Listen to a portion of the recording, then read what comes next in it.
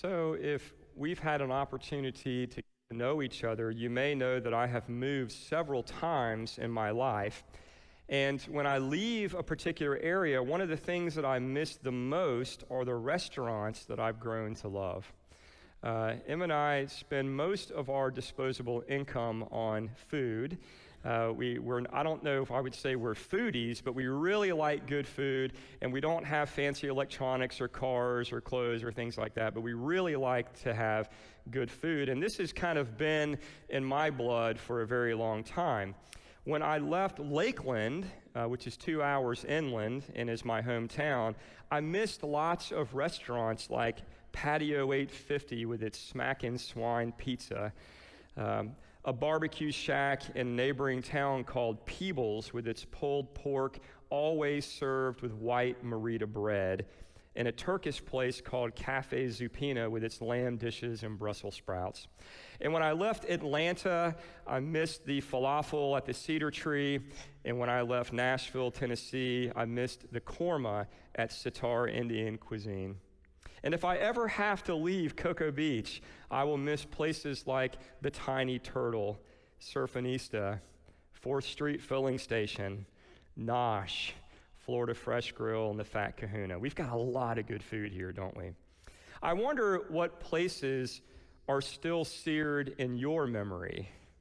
And if you had a magic wand and could eat anywhere in the world today, where would you have dinner tonight? As we reflect more deeply, we may realize that our favorite restaurants are not just about the food.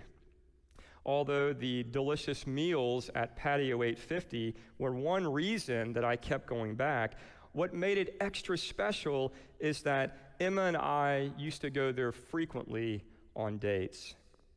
It was around their tables and fire pits that we had some of our best conversations and got to know each other even better. And I don't just miss the falafel at the Cedar Tree or the korma at Sitar, but I also miss the deep theological and philosophical conversations that I had with my friends in graduate school. One of the most memorable meals in recent memory took place at the Hard Rock Cafe in Orlando on July the 9th of this year. My mom and dad met Emma and I and all 4 of our kids to celebrate Job and Jackson's birthdays, my 2 oldest boys who have a birthday very close to each other. In addition, our friend Renato was visiting from El Salvador, and he joined us for the family celebration. You may remember Renato came and we raised money for the lunch program in El Sante. While Hard Rock is a cool place with lots of music memorabilia, I believe that the food is overpriced and mediocre at best. Since I was planning to pick up the bill and I knew it was going to be very expensive, I moved monies from savings to checking and tried not to get stressed out about the cost. It was the first time in many months that our whole family had been together, and we had a wonderful time celebrating, talking, and laughing. Renato got to experience Hard Rock and got to know my family. And in this way, I thought that I was really blessing him. And as we got to the end of the meal, I started dreading getting the check. And strangely, it never came. I soon realized that Renato, who was our guest, had left the table, secretly got the bill, and paid it. He also purchased some overpriced pictures of our family that were taken when we first came into the restaurant. You know, they kind of force you into that. To say that I was blown away by Renato's extravagant generosity is an understatement. I was truly flabbergasted, and I was also humbled because it was not just me that was blessing Renato and my family by organizing this meal, but it was my family and Renato that was blessing me in ways that will remain in my memory for a very long time. Friends, when we share meals with people, something special happens. Acquaintances can quickly become friends, and friends can quickly become lovers. Em and I went from friends to dating over a single meal at Carrabba's in Winter Haven, Florida. That meal literally changed the trajectory of my life forever. When we are gathered around the table, lonely people can feel connected. Broken relationships can be mended. Family fights can be replaced, even if for a moment, with laughter. Think about all the blessings that you have received around a table and how some meals proved to be pivotal in your life. If we want a good example of how sharing a meal with someone can change their life, we are wise to look at Jesus. Indeed, when we read the Gospels, we see that one of the most powerful ways that Jesus blessed others, showed them the love of God, and changed their life was to share a meal with them. Remember that Jesus' first miracle took place at a large wedding feast where he turned water into wine. And not just any wine, but the Bible says really good wine. And one of the most memorable stories in the gospel is when Jesus multiplied a little fish and bread to feed 5,000 people. The night before his crucifixion, he gathered with his best friends for a meal and then used food and drink, bread and wine, to teach them the meaning of his death and the fulfillment of his mission. For over 2,000 years, Christians have celebrated this meal in his memory, and it has shaped our identity as followers of Jesus in incredible ways. And after Jesus was crucified by the Romans and resurrected by God on the third day, he shared breakfast on the beach with a couple of his disciples. Jesus shared so many meals with so many people that the religious leaders accused him of being a glutton and a drunkard. These were false accusations, of course, but they weren't created out of thin air. The ministry of Jesus was always happening around tables filled with food. And I believe that this is significant when we understand that sharing a meal in Jesus' time was a big deal. It was a sign of friendship and an affirmation of a person's value, dignity, and worth. It's kind of hard for us to understand how big of a deal it was because we're so used to driving through Taco Bell drive-through, right? And getting a couple of bean burritos and scarfing them down as we're driving to our next appointment. But in Jesus' time, it was a really big deal. Have you ever heard the phrase that we are known by the company we keep? Well, in Jesus' time, to eat with someone was to treat them as a social equal and was a reflection on everyone present. We also need to remember that Jesus was a Jewish rabbi, and the people that he chose to associate with, the people that he chose to eat with, would have directly impinged upon his reputation, especially among the other religious leaders. And this is why it was such a scandal for Jesus to eat with the lowest and most rejected people of his day. I just want you to think about it. Jesus lived in a hierarchical culture in which men were elevated above women, the rich were elevated above the poor, the ultra-religious were elevated above the marginally religious, the healthy were elevated above the sick, the strong were elevated above the weak, and so on. In addition, the Jewish community was structured by a purity code in which certain people, places, and things were considered clean and embraced, while other people, places, and things were considered unclean and were to be avoided. And when we put all of this together, we get a society that is clearly divided into insiders and outsiders, a society structured by many rules that must be kept and many boundaries that must not be crossed. And lots of these rules and boundaries defined who you could share a meal with and how that was to take place. And Jesus, are you awake, church? Jesus very intentionally broke these rules and crossed these boundaries. He didn't do it on accident, he did it on purpose. Eating with people that were considered the scum of the earth. Why? Because he knew that it was one of the most powerful ways to demonstrate the good news of God's love, to save the lost, and to give an example of how God wants us to value and treat each other. One of the best examples of this is when Jesus shared a meal with a tax collector named Matthew. And I want you to listen to this story, which is recorded in Matthew chapter 9 and will be projected on the worship screens behind me.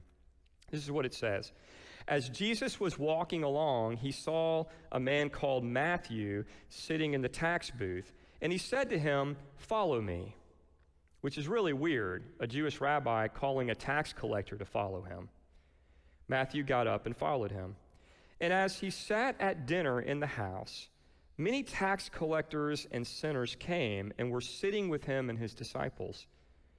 When the Pharisees saw this, they said to his disciples, "Why does your teacher eat with tax collectors and sinners?" But when he heard this, he said, "Those who are well have no need of a physician, but those who are sick. Go and learn what this means. I desire mercy, not sacrifice. For I have come to call the righteous, not the righteous, but sinners." Now remember, the tax collectors in Jesus' day were hated, truly hated. They were Jewish men who worked for the Romans, the enemy, the foreign occupying power, and consequently they were considered to be traitors to their own people. Furthermore, as they collected the Roman tax, they paid themselves by increasing the amount collected. Some would add outrageous amounts to the bill to further enrich themselves. And for these reasons, tax collectors were despised and treated as social outcasts among their own people.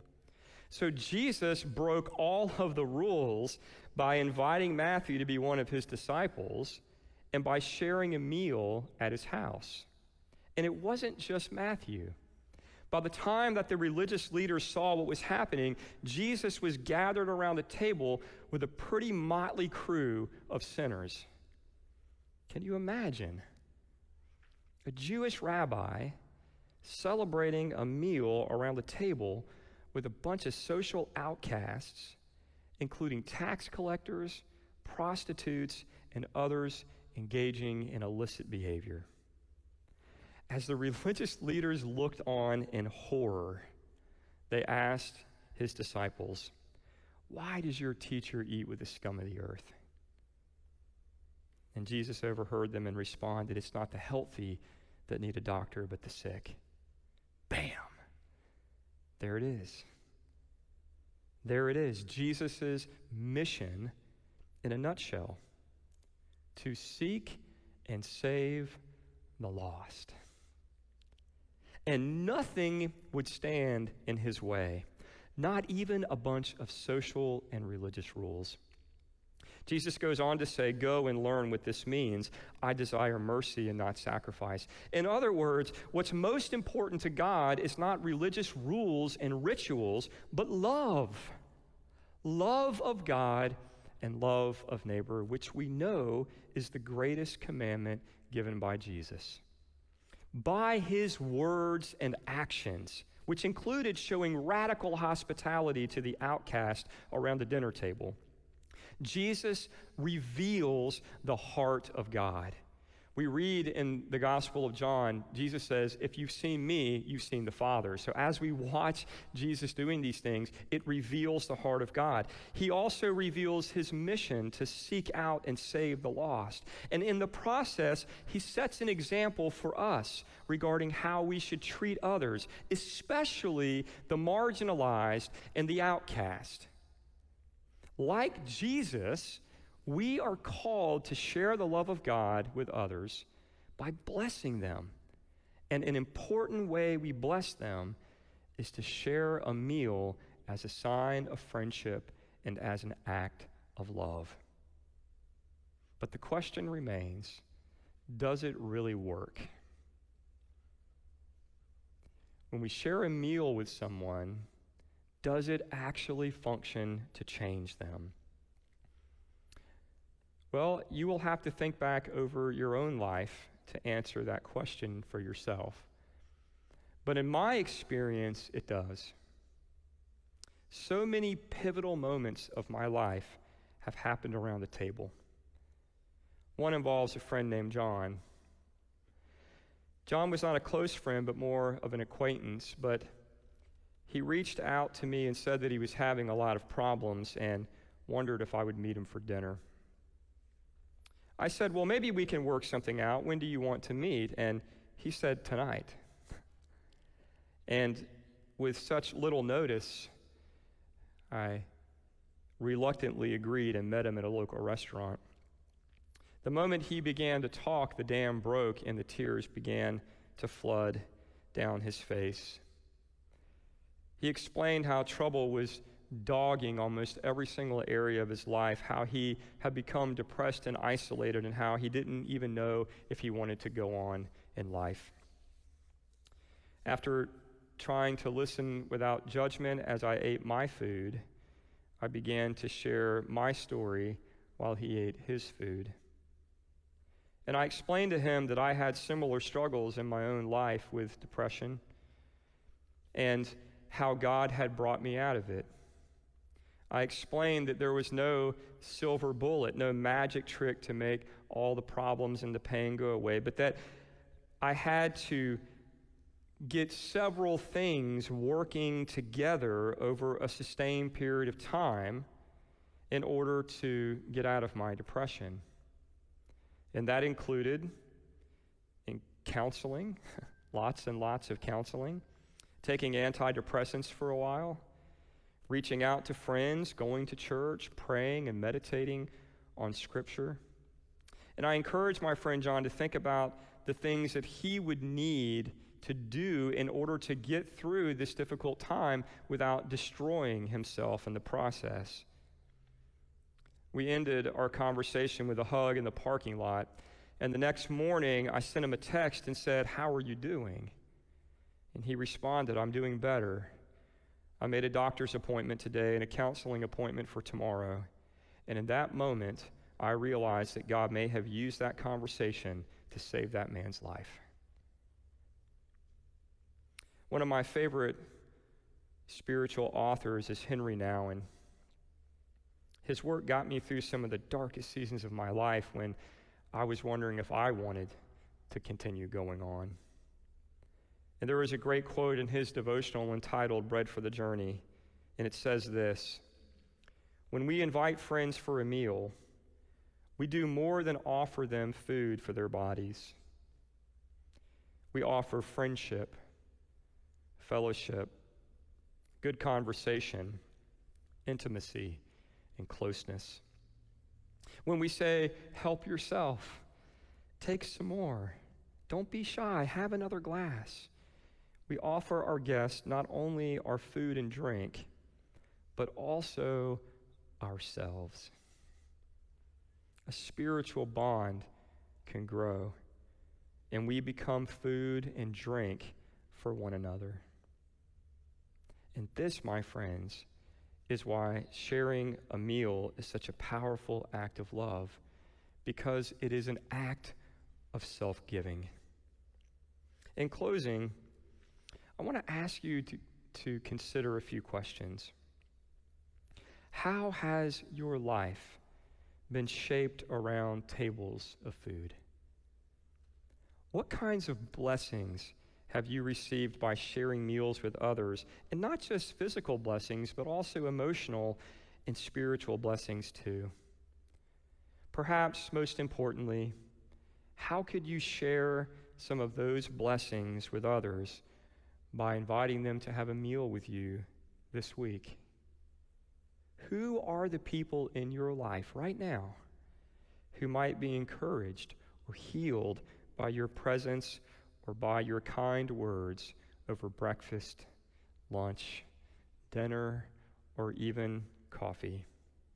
How could God use us to change our community if we were more intentional and consistent and offering ourselves in love around meals? I think that these are great questions to ponder and maybe even journal on throughout the week as we seek to allow God's Word to get into not only our minds but our hearts so that it can change our behavior. And that, my friends, is the good news of the gospel this morning.